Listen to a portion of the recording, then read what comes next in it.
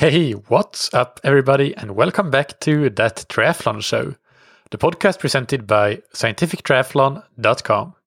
I'm your host, Michael, and this episode is Q&A number 66.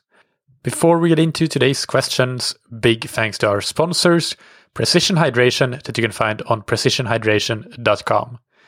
Cramping is a bit of a contentious topic, and looking at the evidence that exists, there probably are a multitude of factors that contribute to cramps, and there's definitely no one cure-all solution. But one of those contributing factors definitely seems to be electrolytes and electrolyte loss, and therefore electrolyte replenishment can be a solution for certain athletes suffering from cramps. And a new study recently published called Electrolyte Beverage Consumption Alters Electrically Induced Cramping Threshold showed just that. Electrolytes increased the threshold at which cramps were induced when using electrical stimulation. And this adds to knowledge from, or an evidence base from previous studies that showed the exact same thing. So if you do suffer from cramps, electrolyte loss may have something to do with it, and it's worth paying proper attention to their replenishment. You can try Precision Hydration's electrolyte products for free with the promo code THATTRIATHLONSHOW, all one word, all caps, and I will give you your first box or tube for free. And big thank you to Roka that you can find on roka.com. If you ended up not getting a particular Christmas gift that you were hoping for, maybe a wetsuit or some buoyancy shorts or a nice pair of sunglasses, then fear not, because you can just go to roka.com and get the best in the business in those categories and many others, including tri-suits and swimskins and so forth, and get 20% off your order with the promo code TTS20. So let's move to today's questions, and the first one is from Kylie in Australia, who writes, now that I have mentioned HRV, I have thought of a question for a future episode. Some say that measuring it in the morning is fine, but I was listening to the Whoop podcast and they were saying it is better measured during sleep. Of course they would, since that is how they do it. So if there is a difference, is it significant, or is measuring first thing when you wake up and sit up good enough for the purposes of an age group triathlete? Thank you for your question, Kylie. It's an interesting one, and it made me dig a bit deeper and try to look for studies using Whoop and studies of similar technologies, of course, like overnight HRV. And the first thing that stands out to me is that there are no peer-reviewed scientific studies using the actual device itself. And since the company makes out to be a very science-based company, I think that raises some warning flags. And to me, it doesn't give a good impression. It doesn't instill a sense of trust or credibility in the people at that company if they're not interested enough in their device to actually take the time to produce some good peer-reviewed scientific studies with it. Of course, studies with their own device isn't the be-all, end-all. We could rely quite a lot on the studies of devices that use a similar technology. For example, we can definitely talk about overnight HRV measurements, because that has been done using gold standard ECG-based HRV measurements. So that's not a problem in itself, but just the impression that it gives from Whoop is not a good start to not have any studies with the device. So that's the first thing that stands out. And the second thing, and this is really a big deal, in my opinion, it is a deal breaker for Whoop to be taken seriously. What they have to do at the very least is to publish data that validates the accuracy of their HRV measurements against gold standard ECG data. The same way that multiple HRV apps that are based on PPG, so the camera sensor measurement, they have done that. They have validated their algorithms and their measurements against the gold standard ECG-based HRV measurements. And that's a simple thing to do if your device measures it properly. Of course, I take that back. A scientific study is never a simple or an easy thing to do, but it's, I guess, in some ways simple at least. It's just something that has to be done. It takes quite a lot of resources, but if you want to be taken seriously, then you need to make damn sure that people can know that they can trust your measurements. And Whoop hasn't done that. There are no validation studies. So that is a red flag. That is a no-go for me for using their device or trusting data from it. As for the statement itself, if we forget about their device for a moment, that HRV is better measured continuously during night, then in terms of looking at least athletic performance and recovery as well, the very large majority of studies use a standardized morning measurement, as you mentioned. So that is where we have the largest evidence base from those standardized morning measurements. So most of the positive findings you hear about when HRV studies are cited, they are based on simply measurements that are done as you do it at the moment if you are measuring HRV in the morning right after you wake up. And the reason that these morning measurements work and are valid is that at most other times of the day or any other time of day, there really is no point of measuring, as any acute stressors that have happened before that might be picked up by the measurement, and you'd learn not a lot about what is really going on from a chronic physiological stress level. So you couldn't really make any meaningful draw any meaningful conclusions that can lead to perhaps implementing changes or deciding to keep going with what you're doing based on that, because there would just be too much noise that you can't control for. But by the same token, overnight measurements, they should be equally good, as they also fulfill this criterion of not being impacted by acute stressors. So that's totally fine. We have less research studies behind them, but they should be just as valid. And actually, I found an article by Marco Altini, who is the founder of HRV for Training. And in that article, which I'll link to, it's actually an article about the Oura Ring. And he wrote, "There is little doubt that night HRV is representative of physiological stress, similarly to morning measurements. And therefore, we believe both approaches are valid in terms of acquiring data representative of chronic stress. It is, of course, key that the sensor used to measure night data is reliable, and this is the case for Oura, which shows extremely good agreement with ECG in this validation where RMSSD was computed from night recordings." So there you go. Marco at least believes that night measurements and morning measurements are equally valid.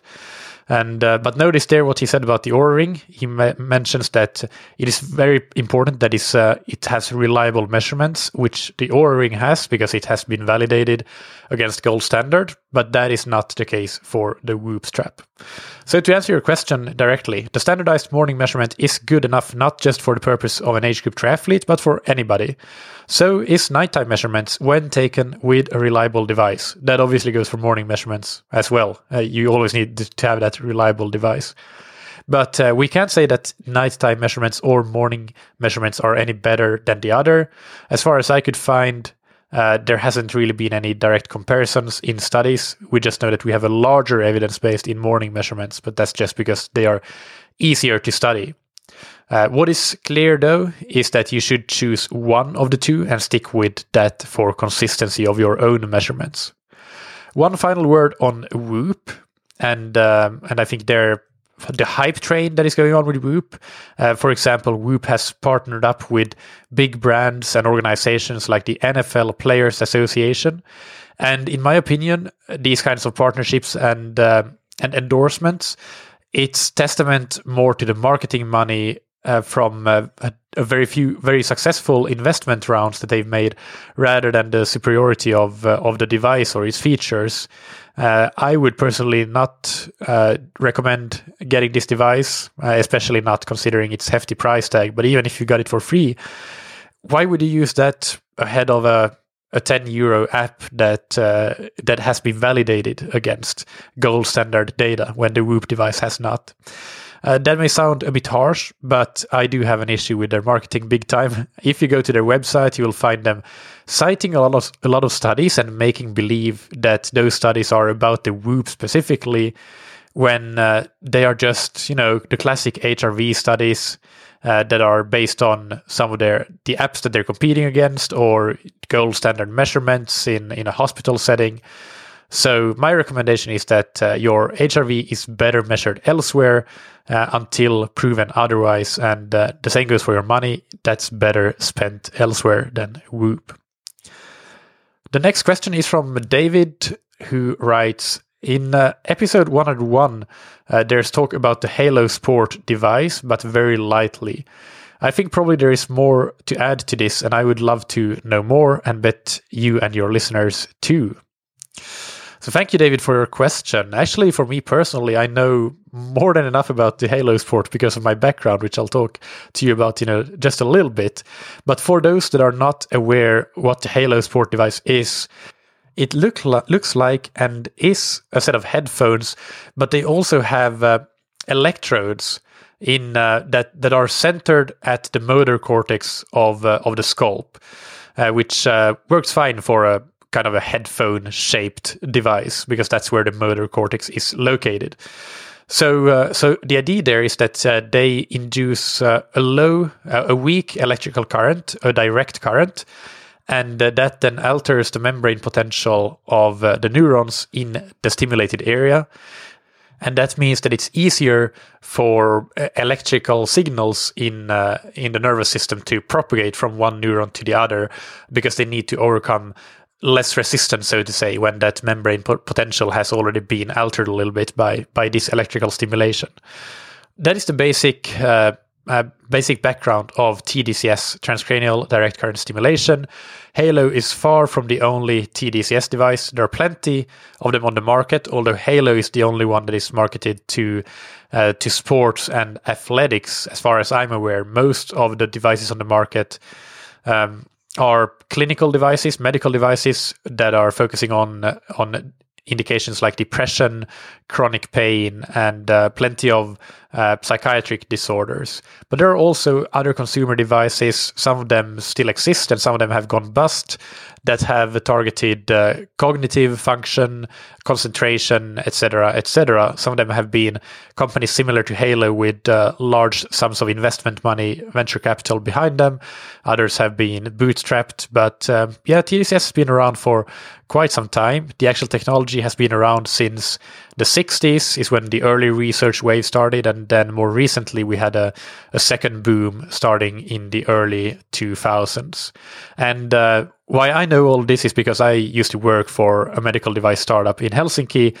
We manufactured a TDCS device with the indication of treating depression, but also some other indications like chronic pain. And as of the moment of speaking, I think they have even more indications that they've added to their to the device. The thing is that in medical devices, you can't just say that you can treat this, and that. You need to provide evidence, and you need to get approvals, etc., for that to be the case.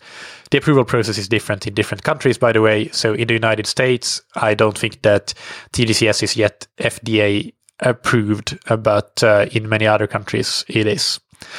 So I know a lot about the technology itself. I knew about Halo Sport when I was working there, and I'm very familiar with it. I was also reading some of the research about it already back then because I was interested in sports and in TDCS. So the technology here, to cover that first, it's very simple. It's basic electrical engineering.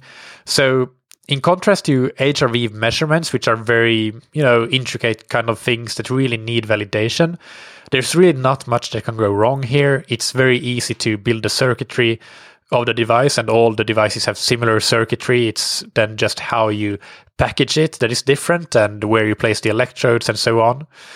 So the real question is, does the method itself actually have an effect? Because we can assume that Halo Sport, it does actually provide the current it says it will provide. It might be 2 milliamperes or 1.5. I actually don't remember off the top of my head, but usually it's in that region. And we can assume that it does deliver that. We can also assume, we know that the motor cortex is located where the device seems to be stimulating. That's not a problem either. So we just need to know, does the evidence base for transcranial direct current stimulation in sports and athletics, does it support that there is a positive effect by stimulating the motor cortex? Because if it does, then we can be pretty confident that the Halo also has a positive effect. So, and I will say here that there are a few studies that have used the actual Halo device, and that is obviously a good thing. It shows more, it gives me an impression of the company taking themselves more seriously than Whoop.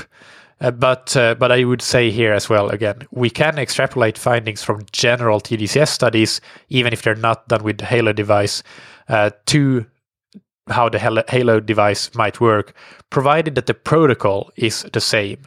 And with protocol here, I mean, we need the same electrode placement. So in this case, the motor cortex.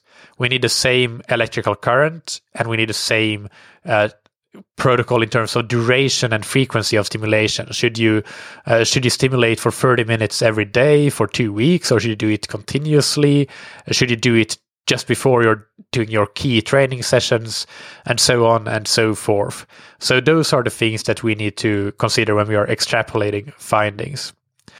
So when it comes to the independent sources of the science behind TDCS in the context of endurance sports and general athletics, there have been quite a few meta-analyses and systematic reviews published. Only this year, in fact, in 2019, there have been 3 of them, which is a whole lot. And they have been published by credible research groups in generally good publications, in brain stimulation, which is one of the big ones in that field. And the other one is one of them is in Frontiers in Physiology. So rather than bore you to death by reading too long passages from each of them, I will link to them all in the episode description and just read some very short snippets from their conclusions. So conclusion 1 here is that currently the different outcomes observed in TDCS research are likely a consequence of differences between exercise type and or TDCS setup. And many of the aforementioned studies were not designed to specifically assess the mechanism by which performance was hypothesized to improve. Therefore, more studies with systematically controlled TDCS variables and therefore more studies which systematically control the TDCS variables and allow assessment of the mechanisms are required. The second snippet that I will read here is, or from the second meta-analysis, is that for the protocols tested, anodal TDCS versus sham TDCS, which means placebo essentially, over M1, which is the motor cortex, improved exercise performance in cycling only. However, this result was driven by a single study, which when removed was no longer significant. Further well-controlled studies with larger sample sizes and broader exploration of the TDCS montages, and that means electrode placement, and doses, which means current times duration, are warranted. And the final snippet is the results suggest that TDCS may have a positive impact on exercise performance. However, the effect is probably small and most likely biased by low-quality studies and the selective publication of significant results. Therefore, the current evidence does not provide strong support to the conclusion that TDCS is an effective means to improve exercise performance. So as you can hear, these were all kind of neutral and diplomatic, but not currently recommending using TDCS to boost athletic performance. However, that may change in the future when we get more studies, because there seems to be a good effect in some studies. So we just need to wait for more evidence and see where things start to shift. So there is another really, really great resource for reading about TDCS, and that is Alex Hutchinson, who's written about it in his book Endure, but also he has written a lot of blog posts on his blog Sweat Science, which is now in the Outside Online magazine, on this subject, and he tends to write a new article on the Sweat Science blog whenever a new paper on the subject is released. And I'll link to the latest one in the episode description. That one is called Is Brain Stimulation the Next Big Thing? And I'll read a couple of snippets from this article as well. So first, he writes, the sports applications of TDCS face a similarly muddled situation. A review published in Frontiers in Physiology in 2017 identified 12 studies of brain stimulation and exercise performance, 8 of which found a performance boost. Conversely, 2 meta-analyses of 22 and 24 studies published in Brain Stimulation in 2019 concluded that the evidence in favor of an athletic boost is somewhere between slim and non-existent. Part of the problem is that different studies use different protocols, electrode montages, and exercise tests. Some stimulate the motor cortex, hoping to facilitate a stronger output signal from brain to muscle. That's the approach that consumer tech startup Halo Neuroscience uses for its $400 brain stimulating headphones. Other studies stimulate the regions responsible for evaluating inputs to the brain, hoping to dull the sensation of effort. And then we jump to another snippet in the same article. To skeptics, peering at this hodgepodge of conflicting evidence and concluding that brain stimulation will make you faster sounds a lot like wishful thinking.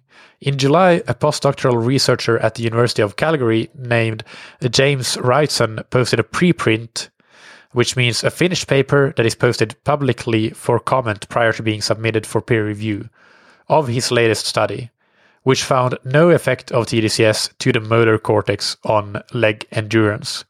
A crucial detail, Wrightson's study protocol had been pre-registered, meaning that he decided in advance how his data would be analyzed, and he committed to sharing the results regardless of whether or not they confirmed his hypothesis.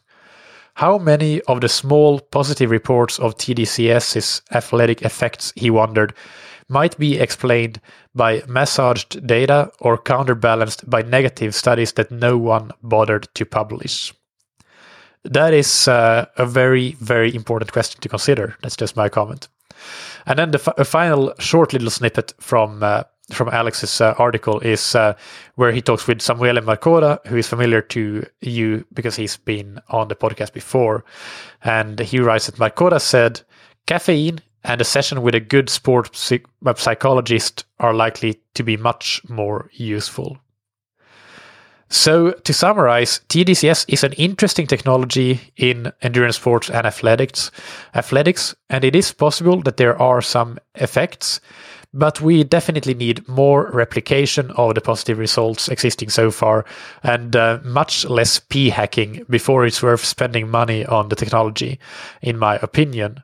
And I should add that in other indications outside of sports, like in depression and in chronic pain, we have more than enough evidence to say that the technology works in those contexts. So we know that the technology can have an impact on the brain, but whether that then translates to endurance performance, that's what remains unclear. And I really like that what Marcoda said to Alex in the article. Caffeine and a session with a good sports psychologist are likely to be much more useful, because what we invest in, whether it's time or money, that's generally a trade-off, because even professional athletes can't do everything. So we need to find what is the best use of time and money. And I think that I would totally agree with Marcoda's sentiment there. And caffeine is obviously known to reduce perception of effort, and there is plenty of evidence for that. And sports psychology is incredibly important as well. And how many of us have ever had a session with a sports psychologist? I know I haven't, and I'm sure it would be probably very, very useful to go and have a couple of those. So that's probably where I would spend $400 extra rather than spend them on the Halo Sport device. However, if you do have cash burning a hole in your pocket, then certainly there aren't any real downsides to the technology. It's extremely safe, so that's not a concern at all. I would say that it's probably a better investment than a Whoop, which because I do think that Whoop has a potential downside, since we don't know if the data is accurate. So you could potentially get misinformation from it.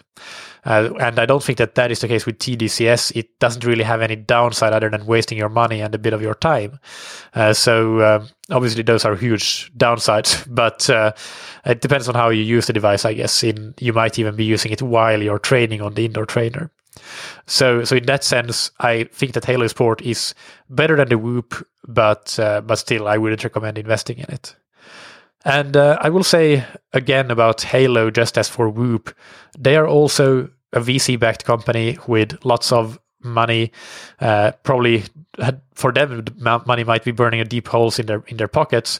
So the marketing behind the Halo is almost on par with Whoop. And therefore, when you go to their website or when you see them on social media, don't take anything you hear from Halo directly at face value. For example, their website mentions that there are 4,000 peer-reviewed studies about Halo. Well, that's not true, and there are certainly not 4,000 TDCS studies about endurance sports. There might be close to 4,000 TDCS studies if we consider everything, and that includes clinical disorders, depression, chronic pain, schizophrenia, etc., but also things like cognitive function, executive functioning, and all of these different things that have been studied with TDCS. But like 99.9% of those are completely irrelevant for Halo. So there's a bit of I have issues with the marketing there as well as with the Whoop. But that's it. There are plenty of links in the episode description of this week's episodes, so go and check those out if you want to learn more. Keep sending in questions to michael@scientifictriathlon.com, and it's Michael with a K. And take a minute to go to scientifictriathlon.com if you are looking for training plans, coaching, customized plans, or any of the other products or services that we offer. Also, I want to remind you that I am looking for a web designer / front-end developer for helping me update the website. It's a WordPress running site, and it is a bonus if you are familiar with the Thrive Themes WordPress tools, but it's not a requirement. Just email me, michael@scientifictriathlon.com, to get more information, and we can have a discussion about whether this project makes sense for you. Big thanks to our sponsors, Precision Hydration, that you can find on precisionhydration.com. Go and get a free hydration plan and use the promo code THATTRIATHLONSHOW, all one word, all caps, to get your first box or tube for free. And thank you to Roka, that you can find on roka.com. Check out their wetsuits, tri-suits, swim skins, goggles, and high-performance eyewear. And use the promo code TTS20 to get 20% off your entire order and get those things that Santa didn't get you for Christmas. Thank you, as always, for listening. Keep training smart and keep loving triathlon.